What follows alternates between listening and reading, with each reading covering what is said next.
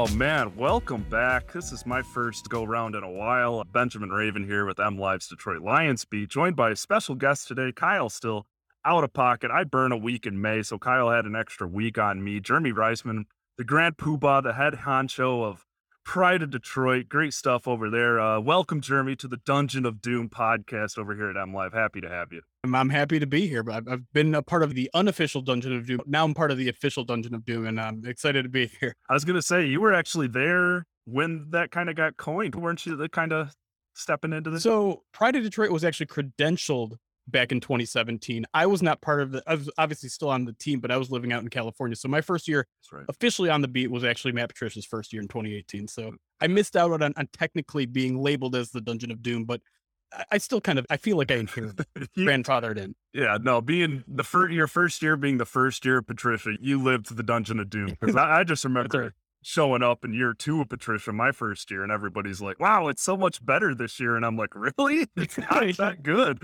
Right. Yeah. Oh, a little backstory. Jeremy, I remember I knew I was going to like you the first day you pulled into that parking lot based on your license plate holder, the Greendale Community College. And I'm not going to spoil what it is yet, and I didn't off air, but I bought a very deep community reference t-shirt that I'm going to rock at training camp. That you're going to be the only human on the face of the earth that's going to know what the hell I'm wearing. I get the same comments with the license plate thing because everyone's, you went to community college, you went to, what's GCC? You went to, no, I didn't go to community college. Not that there's anything, again, I'm not trying to blame community colleges, but yeah, it's a reference to the TV show Community, which is one of my favorites of all time. The human beings, I'm right there with you. But I guess we can get into it because after the past 3 seasons, it does there was a hype train going in 2020. You know, the Galladay, the Jones, Amendola, Hockenson, Swift with still Stafford. There was some hype going into that season. But this season, it feels a little different because it wasn't great last year. And it felt like maybe the guys on the beat were the only ones that kind of see the tea leaves turning a little bit. But no, I mean, seriously, just this morning I wrote Caesar Sportsbook, the most popular NFL bet in July, Lions over 6 wins. Campbell all of a sudden getting the most money to win Coach of the Year. Swift most money to lead the NFL in rushing yards. Peter King opens this week with a glowingly football morning in America for the Detroit Lions. Where are you at on the blue Kool-Aid hype train, as I like to call it? I mean, shoot, that was 3 months ago when the schedule came out. I had them 9-8, 8-9 territory, and I'm still there. Where are you? Yeah, I think I'm there. I'm naturally, as a self-proclaimed fan, I ride that line between reporter and fan. I tend to be on like the more like, let's bring in the reins a little bit. Let's be a little more casual with our predictions here because history is history here, right? But I can it's hard not to get swept up in it a little bit. You know, you look at what Brad Holmes has done so far in the draft, and obviously a lot of those drafts are still TBD, but getting a lot of national praise, getting aggressive in ways that we haven't seen here before. The Lions haven't had 2 top 12 picks in the draft since the 1950s. And anytime you're comparing the Lions to the 1950s version of yourself, that's probably a good thing. But you have to look at the way that they finished last year. They were probably way better than the 3-13 team by the end of last season. And that does mean something when you're bringing a lot of those guys back, and maybe much to the chagrin of some Lions fans that they re-signed so many of those guys. But then you go out and be aggressive in the draft. You go out and get a guy like DJ Chark. And it's hard not to look, especially on the offensive side of the ball, and be like, they're a lot closer than they were last year. And throw in one of the easier schedules on the docket for the Lions. And obviously looking at past records, maybe the schedule doesn't turn out to be as easy as it looks, but on the surface, there's a lot of reasons to expect a significant jump this year. Maybe not into playoff territory, but not too far from it. No, absolutely. And I'm with you. We have similar feelings on momentum, but I think some of the things that the Lions can take from last year to this year, I mean, the offensive coordinator switch and stuff like that, that is the type of stuff that does carry over. And so that really does lend reason for optimism. And as you said, the back half of the schedule on paper looks extremely favorable. Both New York teams with a Carolina on Christmas Eve thrown in there. I know Carolina just maybe upgraded their quarterback situation, but I'm with you, man. I'm really with you. And who knows on the playoffs, but I mean, I don't want to call it dysfunction, but there's been heavy turnover in the NFC North, or even Devontae Adams leaving the Packers, the regime changes in Minnesota and Chicago. I mean, those are pretty potentially seismic shifts there. And I mean, they are really set up to take advantage of that because, I mean, you're preaching to the choir. And I think since January, it's been like this offense feels a lot closer than people realize. And now we can see it. What's this offense going to look like with Jameson Williams out there. But I want to go back to Peter King's comments a little bit, just because, I mean, there were a couple interesting things. I just mentioned Goff, so we'll go with that. King's comments on Goff. Like I was telling you before we started, I love when a national guy, and not that I wouldn't expect Peter King to have a full grasp on the situation, but just like kind of hit the nail on the head, have an idea of what it's going on now and what could go on in the future. And he was quoted as saying, if Goff plays at a B level and proves his worth, great. If he doesn't, the Lions saved 20 plus million on the 2023 cap by getting rid of him next March. What a fascinating turning point they're on right now. I mean, Goff is set up for success without question. I have such a hard time because like I've made my feelings on Jared Goff known, but like, how does he become anything more than a bridge quarterback here? Is what he did to end last season enough? What is the window for him? And it's like, I mean, he's set up, man. Those receivers, the tight ends, the running backs, the coaching staff is back. They care what he has to say. And then you look at that offensive line. What does he have to do to be more than a bridge, I guess? It's a really tough question to answer because you can't ignore the past 3 years, right? This is a guy who was almost, I mean, it felt like he was ready to be out of the league by the end of his Rams career. And the Lions gave him another shot and mostly proved the Rams right for the first half of the season. But again, you also can't ignore that this is a guy who was also a back-to-back Pro Bowls, a guy who led the Rams to a Super Bowl. And sure, it didn't end quite well in that Super Bowl game, but in terms of what he has to do now, it's tough because, like you said, everything is set up for him. And I think the low bar has to be how he finished the season. He has to be a guy who's on that edge of 100 quarterback rating. He finished top 10 in a lot of categories in those last 4 starts, but that's an awful low sample size, right? You need to be able to do that throughout an entire season. And with all the weapons they have and with all the protection he should be getting from that offensive line, again, health pending everywhere, he should be knocking on the door of a top 10 quarterback if he is the guy. And they're going to give him every shot to do it. There's no one knocking on his door. There's no one really that's going to challenge him for a starting spot. So it's Jared Goff's job at this point to be kind of a borderline top 10 quarterback. And I know that's a really high ask for someone, especially with a first time offensive coordinator running the show. But that's the situation he's in it. And I think you laid it out perfectly. This is such a pivotal year for him where it's either he's the quarterback of the future here or he might not get a starter job ever again. It's fascinating. I mean, talking about like a preseason favorite darling in the Lions, and they have a quarterback that they, I mean, he might not be here a year from now, or he might be battling with a rookie a year from now or whatever. I mean, you've seen the trades and free agency, but it's just like my favorite thing about the offseason. And it's weird because like, I'd never viewed Goff as the long-term option since the moment he got here. Even after last season, it was like, all right, if he can do that, this team can be competitive at the very least. Like Brad Holmes clearly loves him some Jared Goff. So I'm fascinated because I'm with you. I think this is the turning point year. I mean, there's no excuses after this year. He's been here. This is his second season. There's an offensive line. I mean, all those weapons, all those reasons, the things Lions fans should be happy about. I mean, he's an extremely accurate quarterback. He's experienced. And the thing about Jared Goff is I think confidence, comfort, and feeling like he has a voice matters to him more than it does most starting quarterbacks in the league. And I hate to read into like off-season pajama season stuff. Thanks, Dan Campbell, for that term. But he just seemed so much more comfortable and like he actually felt like he was supposed to be here. I don't know what he has to do to be the guy moving forward or at least get another year out of this, but I think it's going to have to be, like you said, top 10 borderline, especially with the resources they added to the offense. And yeah, it's going to be an interesting year. I mean, one of the last things I caught before I went black for a couple of weeks was Goff. I forget what podcast it was, but just kind of like talking to like the Super Bowl opportunity here in Detroit. So it's like, he sounds like a different guy. And I mean, one of the reasons for him sounding like a different guy has to be the additions at receiver. Jameson Williams, another thing, the last thing we'll pick out of that. Peter King laid it off that Brad Holmes has pretty much lived his entire career based on the don't draft hurt guys in the first round mantra. He didn't only draft a hurt guy in the first round mantra. He traded future assets to move up for Jameson Williams. I just kind of, we were talking before we started, that kind of flew under the radar with the same old Lions and the Rich Strike headlines and stuff like that. But just like, I loved what Holmes said. If I'm telling my guys to be open-minded, how can I do that in good faith without being open-minded myself? To me, that shows an impressive level of conviction for such a young GM to make such a risky move. And once again, curious for your take, because I remember it was like trading those future assets for a hurt guy. It really was inconsistent with what we've seen out of Holmes. No question. And it's a risk. Like I know everyone gets excited for a new shiny weapon on offense, and he's a very exciting prospect to have and exactly what they needed.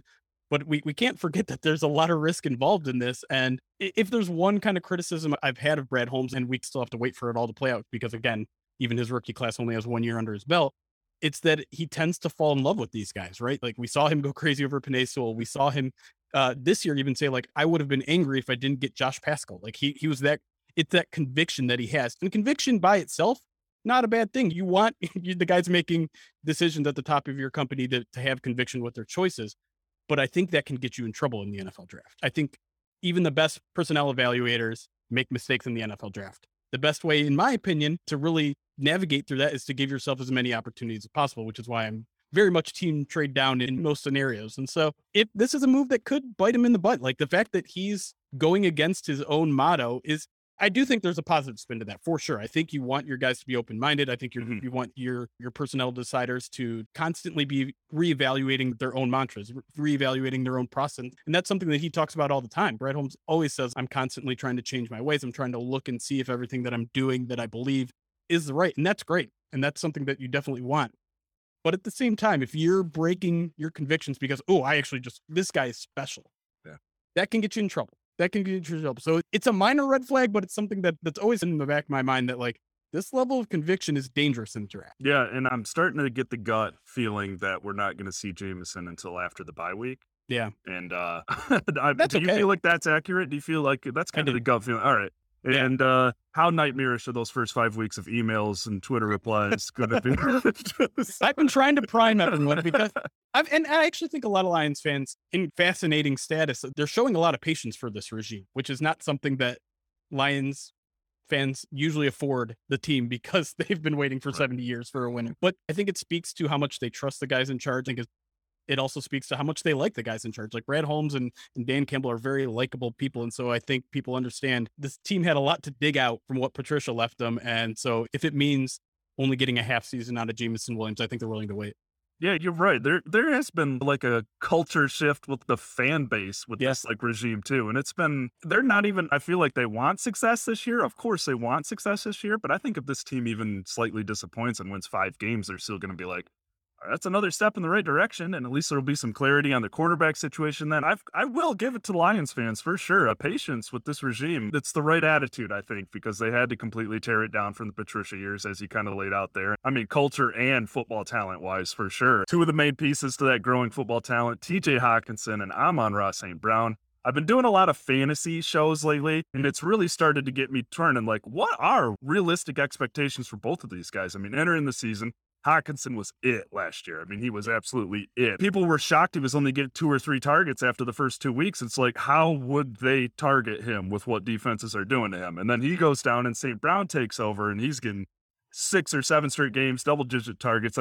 Let's start with Hawkinson. Do you think he can, because I'm in the camp that I think he's going to be even better in this offense. There's going to be space to work with. He's going to be getting much more favorable matchups with linebackers and safeties that shouldn't have any business guarding him. So, curious, what are you expecting from Hawk this season? What are realistic expectations for him in 2022? Yeah, I think you nailed it because expectations last year, I think, were probably higher than they should have been just because, like you said, like he was the only guy out there early in the season. And of course, defenses are going to key on him. And I think what we found out was TJ Hawkinson probably isn't that elite level tight end that doesn't matter what you throw at him, he's going to beat you. He's not the George Kittles of the world. He's not the Jason Kelsey's of the world. And that's okay. Maybe the Lions thought they were getting that when they drafted him 8th overall, but it's okay. That's probably not who he is. But now they finally have those weapons on the outside, right? Ben Johnson talked with The Athletic recently in a great article over there about how last year he thought they did really good over the middle, and that's with St. Brown and Hawkinson. Those are the 2 main weapons. Even throw Swift in there as well. Now they got guys on the outside that are going to draw some of the safety attention. They're going to draw some of the corners' attention, some of the linebacker attention, open up that middle of the field. And yeah, I expect a better season out of Hawkinson, much more in line with his Pro Bowl season, maybe even eclipsing what he did in that Pro Bowl season a couple years ago, because now they can't just key on him. And I do believe that Hawkinson is a very good receiving option. It's just, he's not that elite, rare talent that no matter what you throw at him, he's going to beat you. It's just, he'll win his one-on-ones. And I think that's the key for him. He's going to be in a lot more one-on-ones this year, and he's the kind of guy capable of beating. No, for sure. It is. I think he's just going to have to be a little more efficient because the looks might be a little harder to come by, but that's a good thing. And I think that's a good thing for St. Brown too. I mean, all the fantasy guys were groaning when I said there might be some games when he has 6 or 7 targets. I feel like his floor is 6 because I feel like he is a true focal point, but just like, same regard as Hawkinson, what do you think St. Brown's role is this year with the outside help? We're not going to see him. I think we'll see him everywhere is what I meant to say. Right. I think he's that type of guy, and I think they love their interchangeability at receiver with each of these guys, inside and outside. But Where are you at? I mean, this guy's not going to have 12, 11, 10 targets every single game. I don't think so, but it was the same situation with Hawkinson last year when towards the end of last year because there was no Yeah. Hawkinson, there was no Swift. Suddenly, St. Brown was the only guy out there, and he was still killing it. Like he was still unstoppable by a lot of measurements. And like you said, he's capable of doing so many things, whether it's in the backfield, whether it's in the slot, even a little bit on the outside. I think they're going to try to find as many ways to get the ball in his hands because he's proven he's capable of making plays there. And he's even the focal point of some trick plays. There has to be some sort of regression to the mean after the end of last season, but I don't know if it's going to be that much. I wouldn't be surprised if he still leads this team in receptions, targets, and receiving yards next year. There you go. I'd like to hear that because that's kind of the same wavelength. I mean, everybody's talking about Jameson. I think people are just getting lost in the new names when they're talking. I'm like, they got their top two guys for that pass catcher room. And Yeah. seriously, the pieces that they added just form perfectly together, in my opinion, for what they want to do. But hey, we should probably talk about the defensive side of the ball because it's been pretty bad over the last 3 years. They didn't do much to address the off ball linebacker situation. There's definitely some interior defensive line concerns. I mean, we don't know what the rotations are going to look like. And we might see Hutchinson on the inside. The main thing is we all felt okay about the DB situation because there's a couple wild cards at play there. They brought back Walker. Felt like they did what they needed to do at safety with Elliott and Joseph giving themselves a short-term and a long-term deal there. But how much better can this defense be? How much better can it be under Aaron Glenn in year two? Because it wasn't great last year, but I think we understood that what he was doing with what he had available, keeping games close and Right. staying competitive was reason for optimism. So what do you think? And how much better can this defense be? What's your most glaring concern on that side of the ball? The issue to me is that there's just so many question marks at every position that I feel like the range of outcomes could be like anywhere between this could be an average defense to it could still rank in the bottom five. It starts up front with all the young players, right? Ali McNeil, Levi Owens-Enrique. How much of a year two jump do those guys make? Year two jumps don't always happen. Have we seen maybe the struggles that will continue? How much of an impact is Aiden Hutchinson going to have? Romeo Quara, when will he play? All the focus on Jameson Williams. We didn't see anything out of Romeo Quara during the spring, so we don't even know if he's going to be there. And then you drop back. You mentioned the linebacking core, just questions everywhere. We don't even know who the two starters are going to be, let alone how good they're going to be. And then Okuda, is he going to be a number one guy? Is he going to be ready? I think he's going to be ready. I mean, he's jumping with 50 pounds on his back, 2 feet in the air. So he looks like he's pretty close to ready physically, but what will we see when he does make it on the field? And so my biggest concern right now overall is stopping the run because a lot of their focus, I feel like, has been on the edges. And that's good. Like you get pressure on a quarterback that can help you in so many different ways. But this is a division that has a lot of really good running backs and is probably going to focus a lot on that aspect of their team. And questions, I mean, you wrote in the outline here, the biggest questions are defensive tackle and linebacker. Those are your run stoppers right there.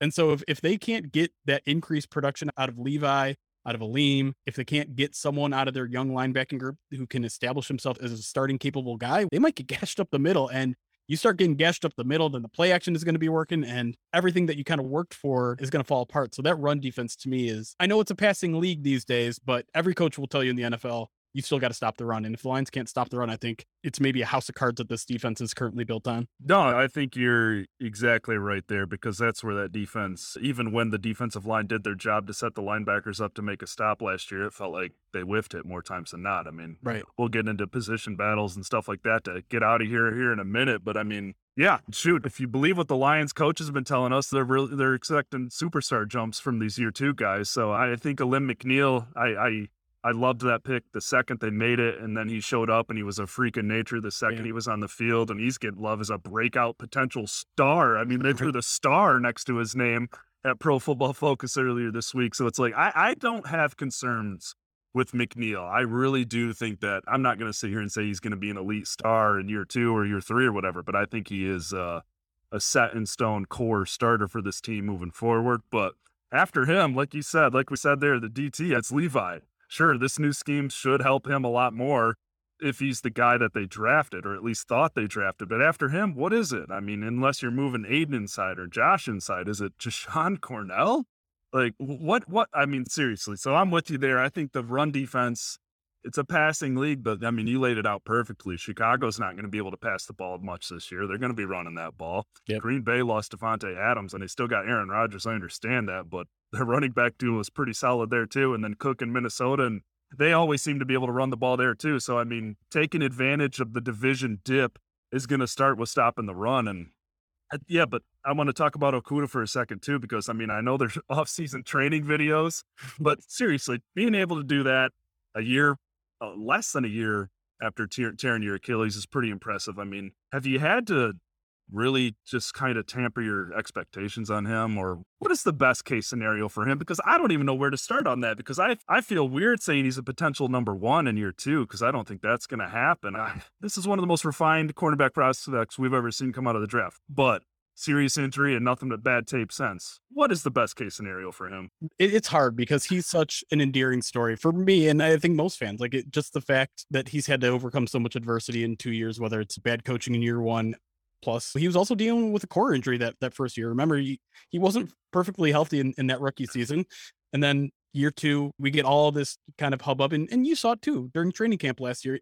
He looked like a new guy who was maybe in retrospect locking down the receivers that they had at the time. Not that big of an accomplishment, but like you could see the swagger, you could see the confidence, and you expected something different. And sure, week one, half the game, he gives up the big play to Debo Samuel. That doesn't look great, but cornerbacks in this league give up big plays all the Mhm. time. But then he gets hit with the injury and a devastating one at that. That's the key there, right? It's one that can affect you for you. Even with the tenacity he's shown in his rehab, and it looks like he's probably going to be ready, there's going to be long-term effects. We saw Cam Akers, right? That dude came back in insane time. Hit Oh, it was rehab, ridiculous. Yeah. but not very effective when he was actually out there on the field and running the ball. There's a lot of Mm. factors in play there. I think if you're expecting Jeff Okuda to come in and hit the ground running, you probably got another thing coming. But I think I'm on the more optimistic side of Jeff Okuda, and I do think he can be a number one corner still in this league. You might not see it at the beginning of the year, but it's almost like what we were hoping for last year. This is a reboot of his sophomore season, Right. where if he's playing a lot, you should expect him to be playing a lot better in December than he does in September. And if you can get then entering year four, final year of his rookie deal, maybe you have something there. No, and I think getting Glenn and Pleasant back was just a big thing for him. So hopefully he realizes it and uses every resource of it because the kid's got skills. The kid's got natural things that you can't teach for sure. But we should probably get into position battles. This won't take too long because there's not a ton of juicy ones, I guess, because we're going to start with Trinity Benson and Quintez Cephas. Are they fighting for a job, or is there room for both of these guys? Or am I missing somebody on the UDFA kind of list and the guys on the back end of that rotation? Because, hey, I'm a proud CMU grad. I love me some Khalil Pimpleton for sure, and he does some things that a lot of people don't, but I'm not trying to say he's going to make the roster. It feels Benson and Cephas, and then maybe Tom Kennedy will sneak in there. So what Yeah. do you see from those? Do you see that as two locked in guys, or are they fighting for one spot? It's a good question. I think a lot depends on Jameson Williams, right? If Jameson Williams can somehow make it to camp, and given Dan Campbell said before we broke here that doesn't expect him to start camp, usually won't say something that bold unless it's probably something that probably will linger beyond the start of camp. So if the plan is to have Jameson Williams on the physically unable to perform list into the regular season where he'll miss at least 4 games, then I think both those guys are in. I think Yeah. that's essentially what wide receiver 5 and 6 behind. You got DJ Chark, you got Khalif Raymond, you've got Josh Reynolds, and you got Amon-Ra St. Brown. Those are your top four. Those guys are probably pretty locked in. And for the Pimpleton fans, I think the biggest guy he'll have to jump is Khalif Raymond. And this coaching staff really likes Khalif Raymond. And so I don't think that's happening. But yeah, anyone beyond that, I don't think is really necessarily fighting for a spot on the 53, but probably on the practice squad, though a couple of those guys will make it. No doubt. Same feelings here. And I mean, who knows? We'll see what Trinity Benson and what Quintez Cephas show up once the pads go on, too. That obviously plays into it. We'll stick on offense. The tight end situation, obviously Hawkinson at the top, a mixed bag behind him. Hey, Brock Wright did some solid things last year, but that's not, I've had to cool myself on him because I'm Yeah. like, oh yeah, he was the only guy for a while, of course. Right. So it's like, I think the sexiest name on those giant list of question marks is Devin Funchess. And then it's there's a couple of UDFAs that are interesting. What do you see playing out there, and what are the chances? I think Michigan fans kind of got lost in the Funchess name, and I understand it. He's done some cool things in the red zone for sure. He's a unique talent, big frame, but what are the chances that he can even push a Brock Wright, a Shane Zylstra type for a job? What does he need to do to say, you should have me on that roster? I think the biggest thing he has to do, and it's really the answer for a lot of these guys, is he has to prove he can play tight end in line. He has to prove he can block, because you look down this list of guys and a lot of them they're receiving threats, right? They're guys that can catch the ball. And certainly Funchess is one of those guys, but I know he played tight end in Michigan, but it's been a while since he's really been asked to do any of that sort of stuff. And we know his potential as a receiver. We know he's had an 800-yard season and I think 8 touchdowns in 1 year at the NFL level. So that part we know. but the Lions like their guys a little more well-rounded, which I think is why Brock Wright might be still kind of at the head of that conversation.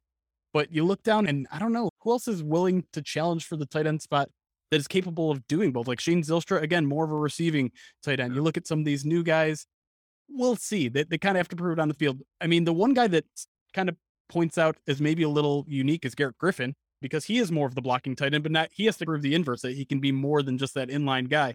But the fact that he's been around Dan Campbell for 4 or 5 years when he was in New Orleans, I can't ignore that completely as a guy that maybe is a sleeper at this group that could make the final roster.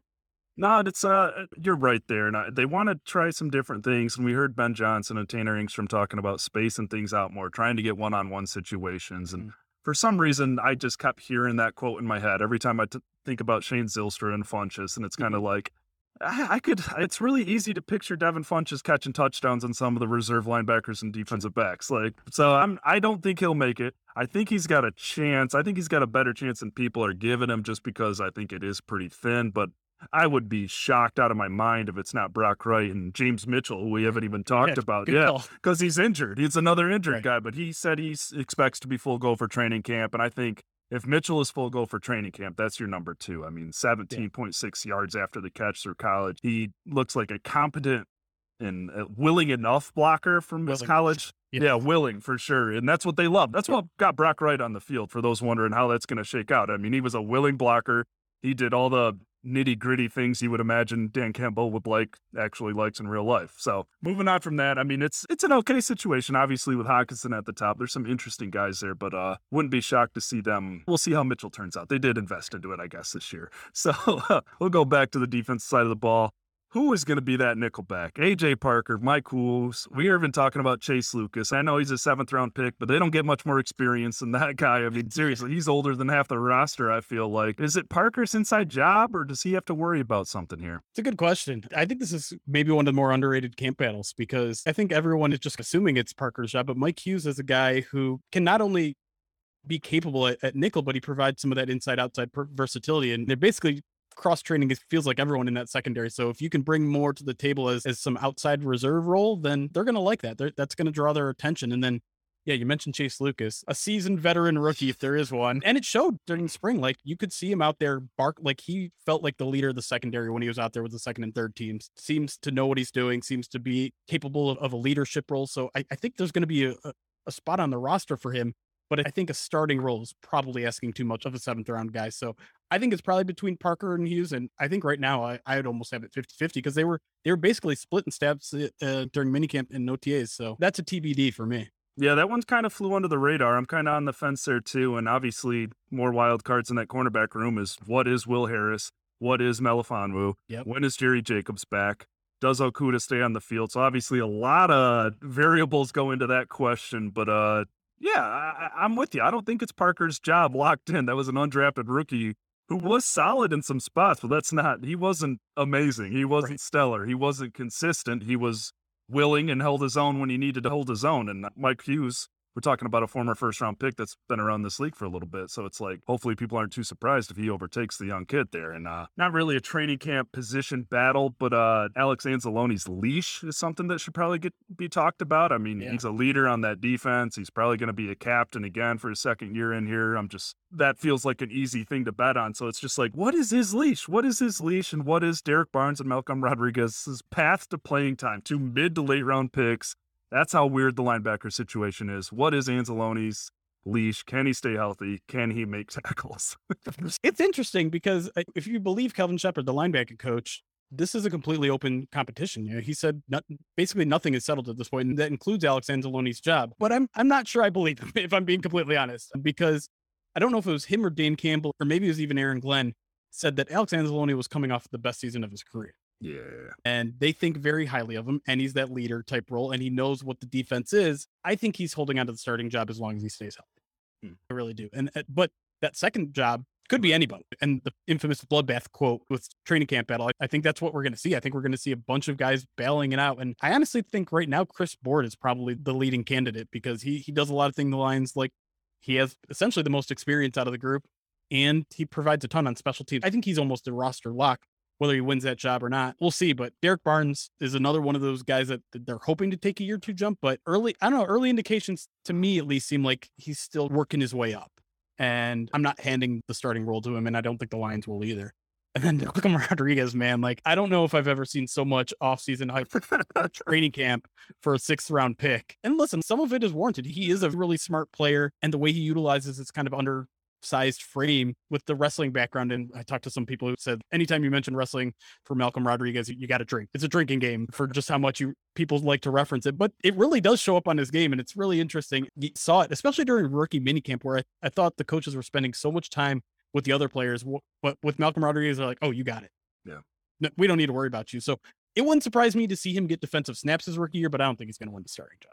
Yeah, I'm with you. And then I like the Chris Board pick too, because that's a big time fit around here. If that guy can stay healthy and be what they think he is, and he could surprise some people too. And then who knows what Jared Davis is? If they keep him in a straight line rotational role where he's just blitzing on a straight vertical axis, who knows?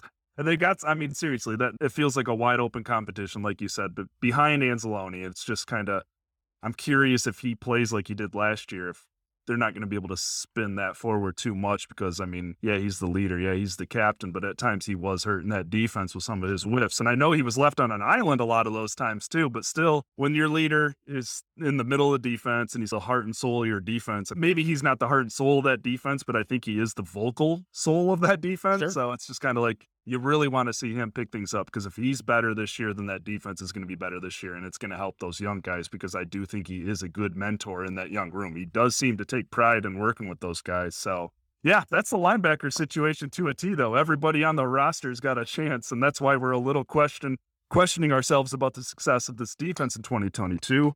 And on that note, we'll get out of here with one last question. What is one thing you wish the Lions would have done this offseason that didn't happen? Mine's easy. I'll get it out of the way. I wish they would have put one piece of new blood into that quarterback room, whether it be youthful, mildly youthful, just a different backup quarterback. I know they love Tim Boyle. I get why people like David Blau too. I think he is a good guy for that room, but I do think that they should have at least found a new plan B, or at least tried to do something, maybe some youth in that room. What's your take? What do you think? I think it starts with where we just left off. It's the linebacker room. I thought they probably should have invested a little bit more, whether it was in free agency or the draft. And I know some people will go by the mantra that linebackers essentially are maybe one of the least valued positions on the defensive side of the ball. And there's definitely some truth to that. But you wouldn't be in this bloodbath situation if you had someone that you were pretty sure was going to be a starter. And that's something that this defense needs. I mean, if they're going to have this more aggressive front, that means there's going to be a lot of gaps to fill for this linebacking core. They're going to be relied upon heavily to make tackles kind of at that first level. And I don't know if they have a guy that I trust in that role right now. And so I kind of wish they would have maybe just invested a little bit more in that position. I know, when Nakobe Dean kept floating in the draft, it was kind of like, man, I know there are some concerns with him, but, and I'm with you. I understand the lack of kind of the off-ball linebacker role in this day and age, but it's like when it's as bad as it is here, then it becomes something you need to address. I mean, and that's why we're talking about it. So, yeah, that's 1A and 1B for me for sure. I'd say it's about time to get out of here. We'll be back at training camp next week in person. Looking forward to seeing you in person once again here. And I got to talk. I'm wearing my Conan O'Brien shirt. Jersey's on the shelf right now with a broken finger. That's right. Playing old-timey baseball, gloveless baseball. Man. 1870 rules. They just gained a whole new level of respect for people who played baseball in the 1870s for not wearing gloves. But yeah, shout out the Lottie Daz over at the Henry Ford Museum. Yeah. So for all of his personal injury updates, follow him at Detroit Online on Twitter. They're at prideofdetroit.com. Check them out for sure. You guys do great work over there. I try to tell you as much as I can. It's a great community. So just keep on keeping on, man. And we'll see you next week. And thanks for joining us. Thanks for having me. Thanks for joining me. Yeah, it's no problem. And say hi to Kyle for me, although I'll be saying hi to him, assuming he shows up next week. I even got an email last week. Where's Kyle? It's been a minute. He saved all his PTO for one swoop. I broke 1 week in May, so I was back a week before camp started. Kyle will be back with me next week. But big thanks to Jeremy for filling in this week and helping me out. And until next time.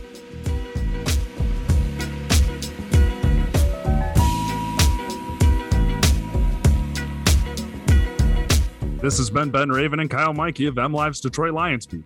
Thank you for listening to the Dungeon of Doom, an MLive Detroit Lions podcast. Make sure to subscribe wherever you get your podcasts. Apple, Spotify, Google. Like I said, wherever you get them and listen to them, make sure to subscribe to the Dungeon of Doom. Thanks again.